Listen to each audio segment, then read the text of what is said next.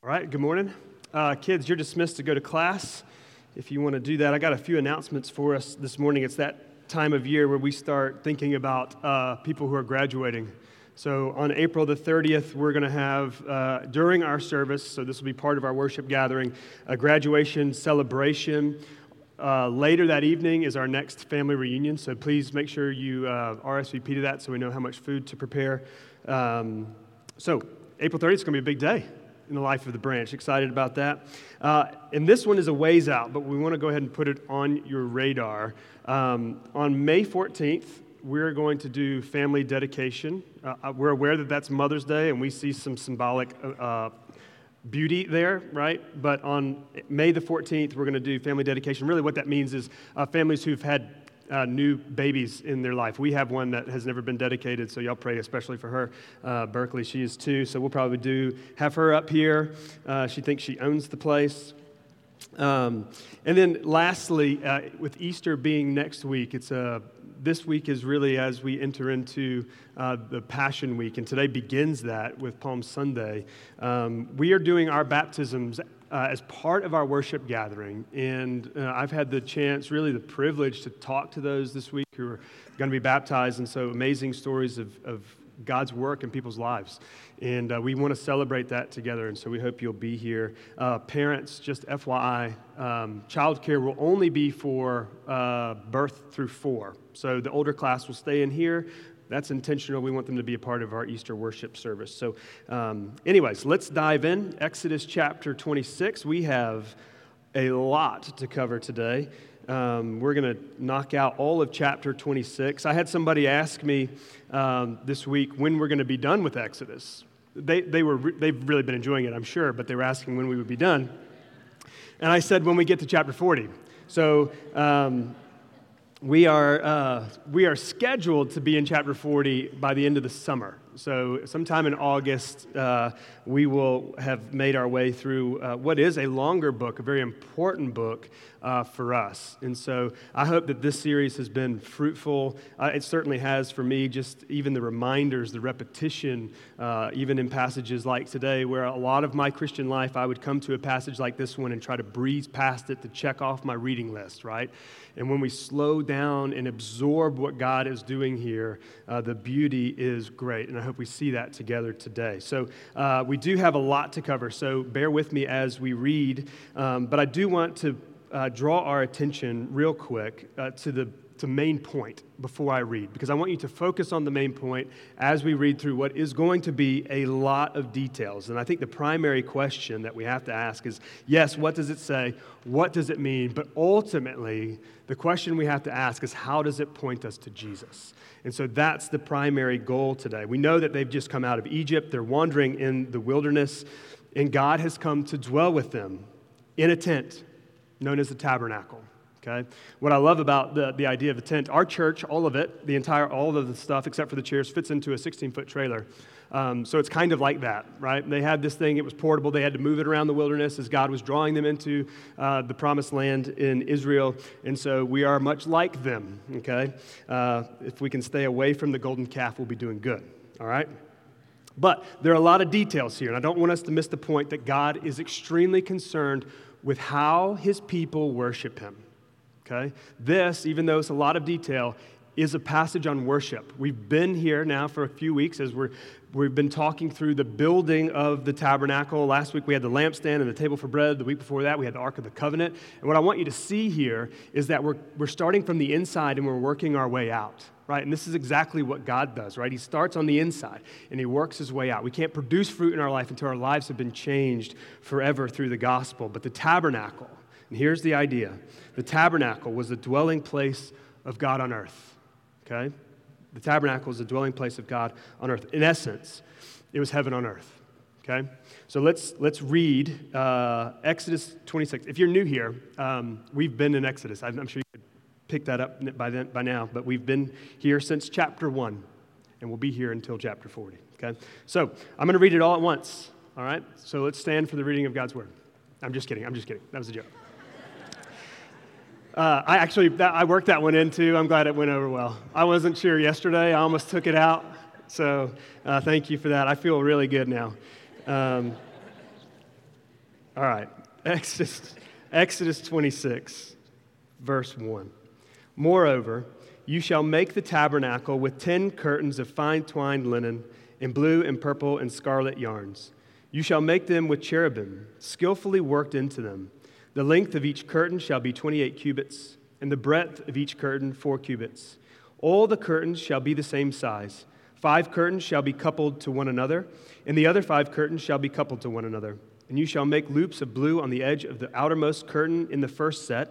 Likewise, you shall make loops on the edge of the outermost curtain in the second set. 50 loops you shall make on the one curtain, and 50 loops you shall make on the edge of the curtain that is in the second set.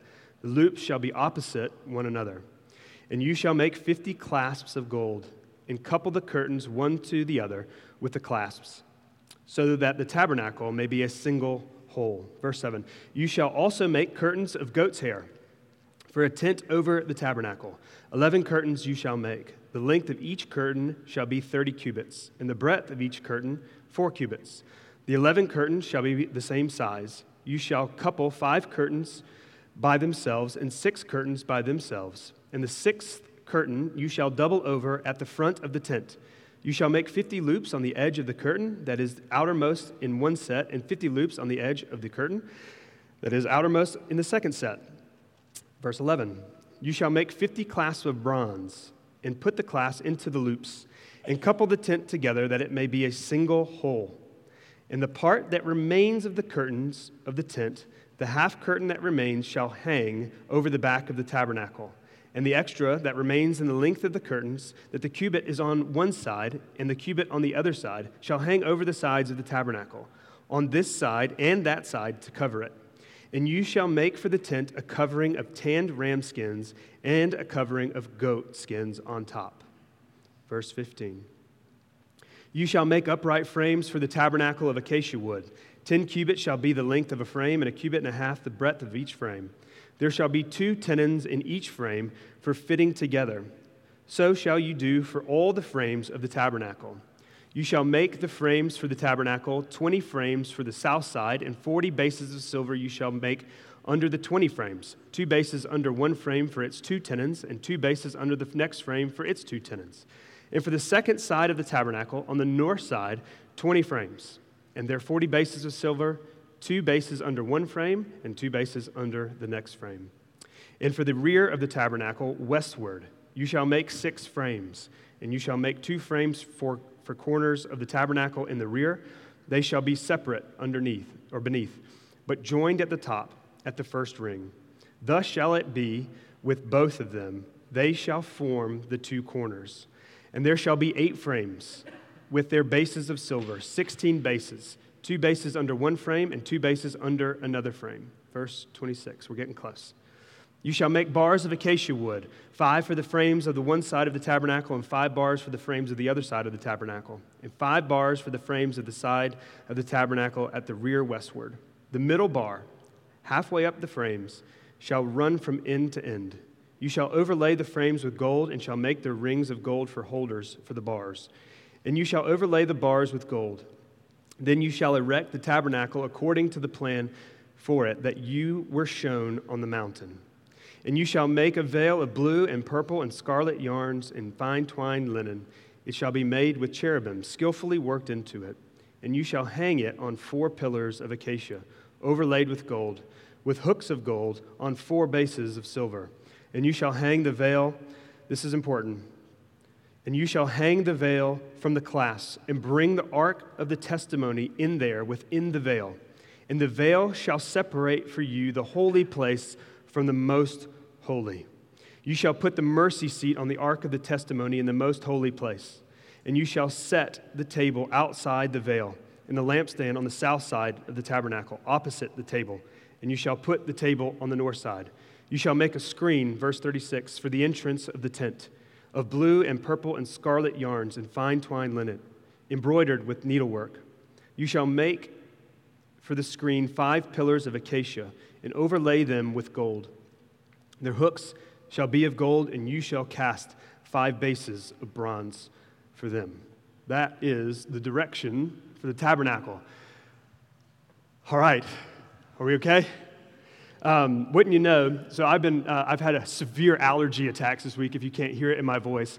And throughout the week, I've been getting these like chronic coughing attacks. I am very thankful that Lord answered my prayer and it didn't happen like somewhere in the middle here. I know we have a lot left to do this morning, but if you want to pray, you could pray that I don't get a tickle in my throat, okay?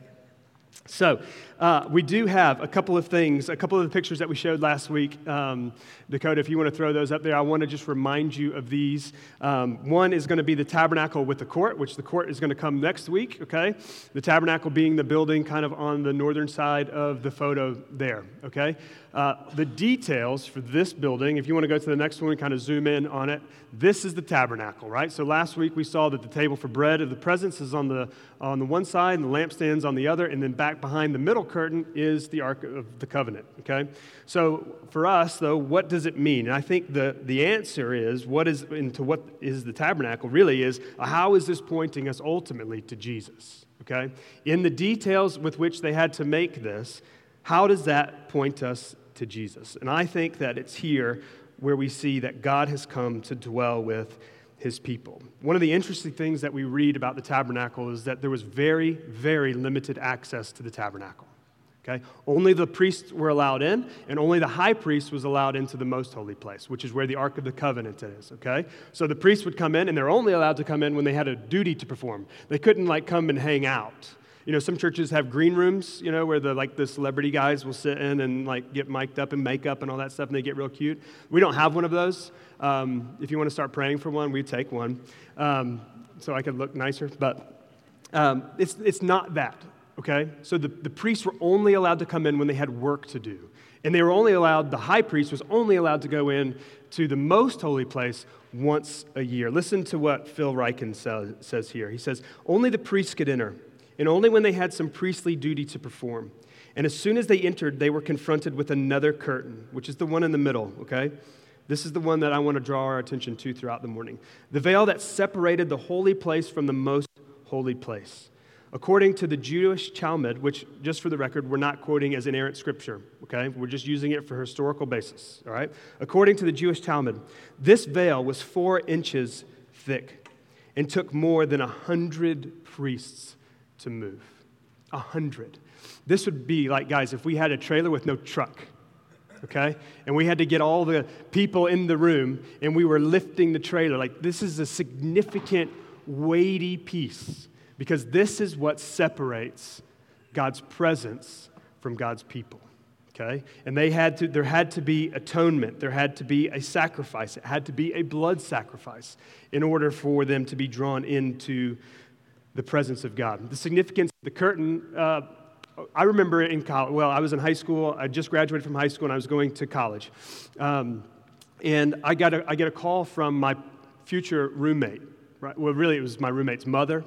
Who was very concerned about a shower curtain, okay? It was a big thing.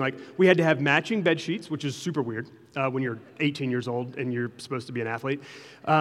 We didn't, though, for the record. We drew the line hard in the, we'll have a cute shower curtain, okay?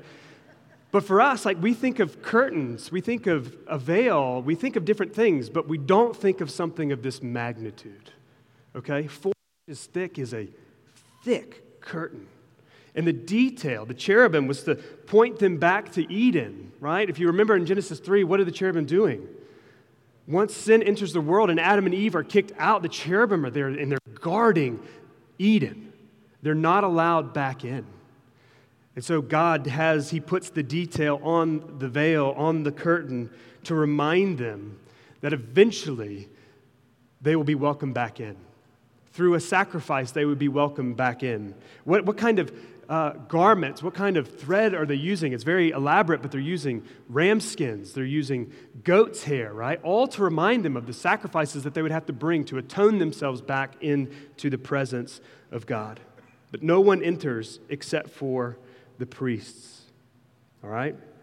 The veil is a big deal, all right?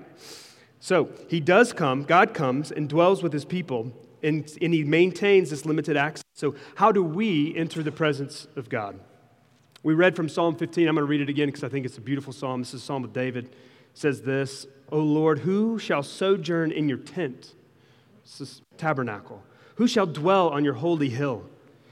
He who walks blamelessly and does what is right, and speaks truth in his heart, who does not slander with his tongue and does no evil to his neighbor, nor takes up a reproach against his friend, in whose eyes a vile person is despised, but who honors those who fear the Lord, who swears to his own hurt and does not change, who does not put out his money at interest and does not take a bribe against the innocent. He who does these things shall never be moved. So there are two ways to enter into the presence of God. One is to be that. One is to be perfect. That's not you. It's not me either. Okay?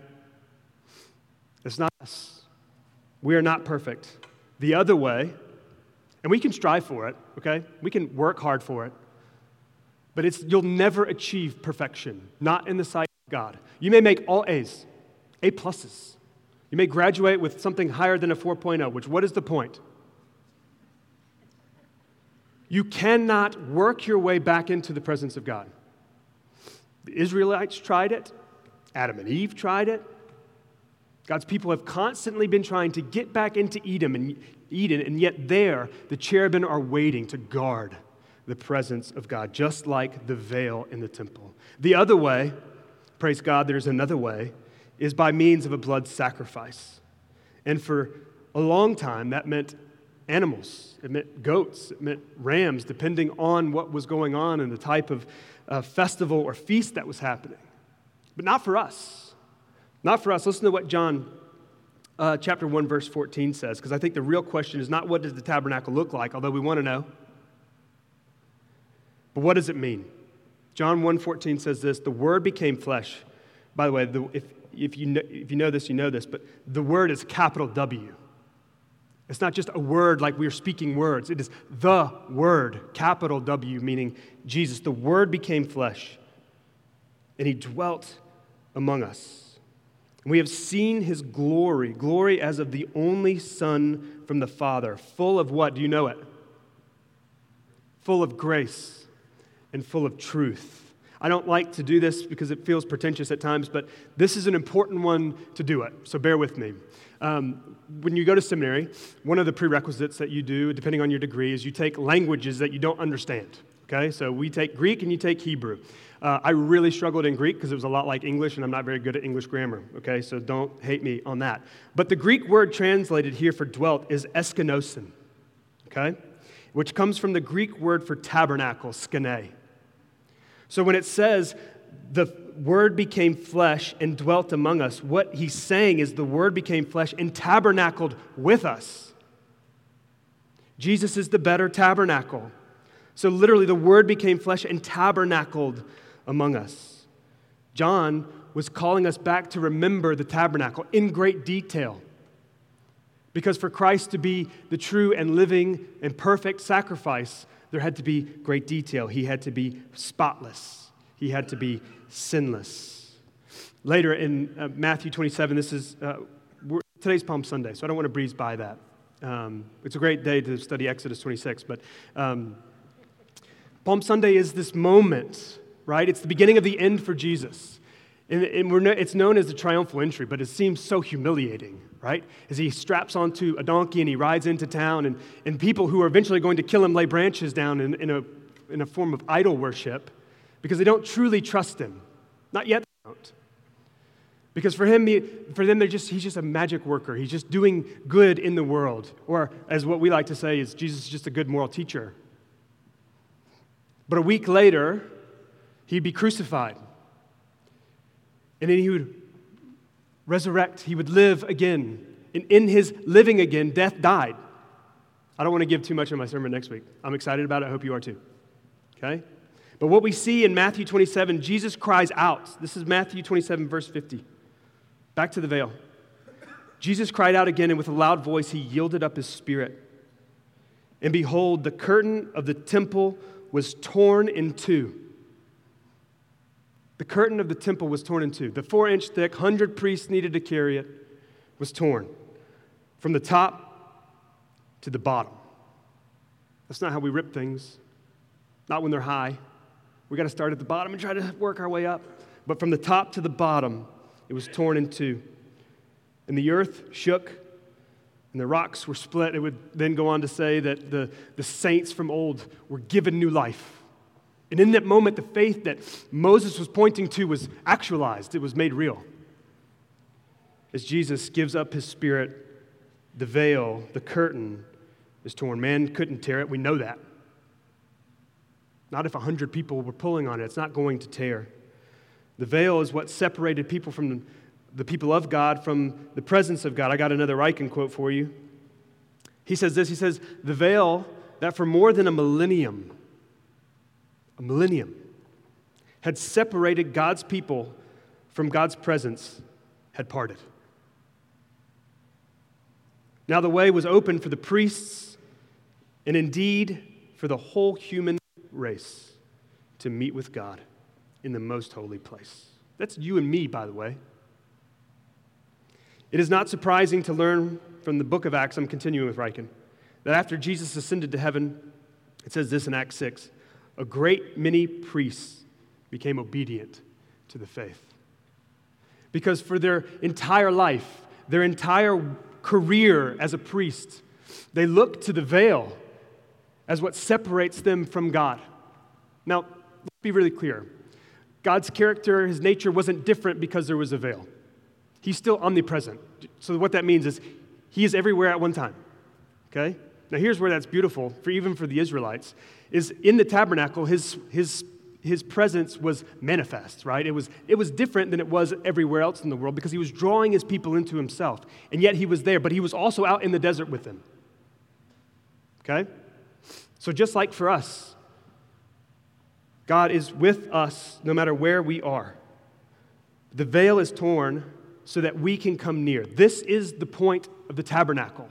Eventually another would come, a perfect sacrifice. And in his dying, the separation between God and his people would be removed forever. Hello. From the beginning of this series in Exodus, this is what we've been longing for. This is the climax. Hebrews chapter 9, there's a couple verses I want us to draw our attention as it helps bring clarity to what is happening here. He says in verse 12, he entered, speaking of Jesus, once,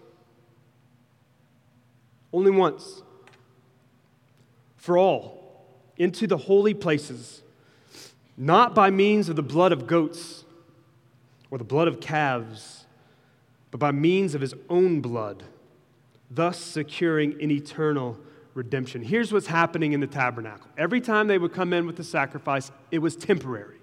Because here's what happens. Let's put it in the context of our church, okay? We have the veil. It's separating. Okay, I'm back here, right? Let's be real, okay? And you bring a sacrifice. We kill the animal. And all of a sudden, your sin's atoned for. And you walk out that door, you got to come right back. Because somebody's trying to take a left turn at the stop sign, or somebody spilled their coffee, or you slammed your finger in the trailer door. I've done that, okay? But you immediately have to come back in, and now we need a new sacrifice. That's over. When the veil is torn, it's an eternal redemption, and it's secured forever. Later in Hebrews 9, verse 24, it says this, for Christ has entered, not into holy places made with hands. It's the tabernacle, which are copies of the true things, but into heaven itself, now to appear in the presence of God on our behalf. The tabernacle was a shadow. It was a copy that points us to Jesus, the great high priest, who enters into the presence of God on our behalf as a perfect atonement for our sin. So I can't think of a better passage for us to be walking through as we run headlong into Easter weekend. And let's don't miss Friday. Friday's when the veil was torn. Sunday comes. I've got it on the screen, Hebrews chapter 4, verses 14 through 16. This is the passage in Hebrews where Jesus is identified as the great high priest. It says this, since then we have a great high priest who has passed through the heavens, Jesus, the Son of God. let us hold fast our confession. For we do not have a high priest who is unable to sympathize with our weaknesses, but one who in every respect has been tempted as we are, yet without sin. Let us then with confidence. Have you ever lacked confidence in your faith? Yeah. But our confidence isn't in ourselves. It's not in our story. It's not in what we do or what we don't do, but it's in the finished work of Christ. Let us then with confidence draw near to the throne of grace, that we may receive mercy and find grace to help in time of need. We can approach the throne of grace with confidence. We don't have to be fearful anymore. We don't have to be shameful anymore. We don't have to doubt anymore. We can hold our heads high and we could skip into the presence of God because there stands Jesus, our great high priest. We've been made righteous through his blood once and for all. No more sacrifice. Revelation 21, verse 3, this is just a great reminder. John says, I heard a loud voice from the throne saying, behold, the dwelling place of God is with man. He will dwell with them, listen, and they will be his people. This is the last chapter of our Bible. And God himself will be with them as their God. He will dwell with them, and they will be his people. And God himself will be with them as their God. The presence they felt, the presence that we experienced in the garden is renewed. And we will finally feel it as Christ comes in the consummation and makes all things new. Later in Revelation 22, the Spirit and the bride say, come. And let the one who hears say, come. And let the one who is thirsty come. Let the one who desires take the water of life without price. This is the beauty of the Christian story. This is it. Sorry, I should have turned that off. We're going downhill. This is beautiful. Let's reframe it into our own narrative, into our own stories. If you're really screwed up, come. If you've been running from God, come. If you've been pretending or faking, and this is the one I think is dangerous, come. If you've never trusted him, come. All of this, all of it, points us to the gospel. We can't re-enter Eden on our own. We had to have a better high priest who would come to provide an eternal way back into the presence of God. Would you come? So every week we go to the table because the veil is torn. Never to be resewn. It's not going to be reknitted together. There's never going to be a separation between God and his people as long as Christ is who he says he is. If he's not, then we're still waiting for another Savior, but I believe that he is. In fact, I know that he is. Faith, which is a gift, makes us see the things that are unseen. Jesus, the Son of God, the perfect Son of God, came to dwell among us, no longer in a fancy tent, but in our lives, intimately, personally. And here's what's beautiful about that, is you don't have to wash yourself before you come in. He does the washing for you. Amen? As we go to the table this morning, I hope that these words, yes, it's a lot of detail. The detail has a purpose. And here's the purpose, that God dwells with his people. So as you go to the table, would you be reminded that God is with us? Emmanuel, God with us. Let's pray. Father, we are thankful for this morning. We're thankful for a time to study your text, to study your word, the living word, capital W. God, I pray for those families who are adventuring on spring break this week that you would provide safety for them. Let them relax, rest well. Pray for my family as we do that. God, I pray for our students today as they start preparing for finals in the end of a rigorous school year. I pray most of all that you would help us to rest well in the fact that you have come to tabernacle with us. But the veil is torn for good. And now we can stand confidently in your presence. So I pray now, Lord, for those who may be thirsty, that they would find drink, that those who may be hungry would find food, that those who are lonely would find friendship, those who are needy would be satisfied. So would you do that now as we go to the table? Would you satisfy our souls? We thank you. We love you. We pray in Jesus' name. Amen. Some of our team will be over to the side if you want.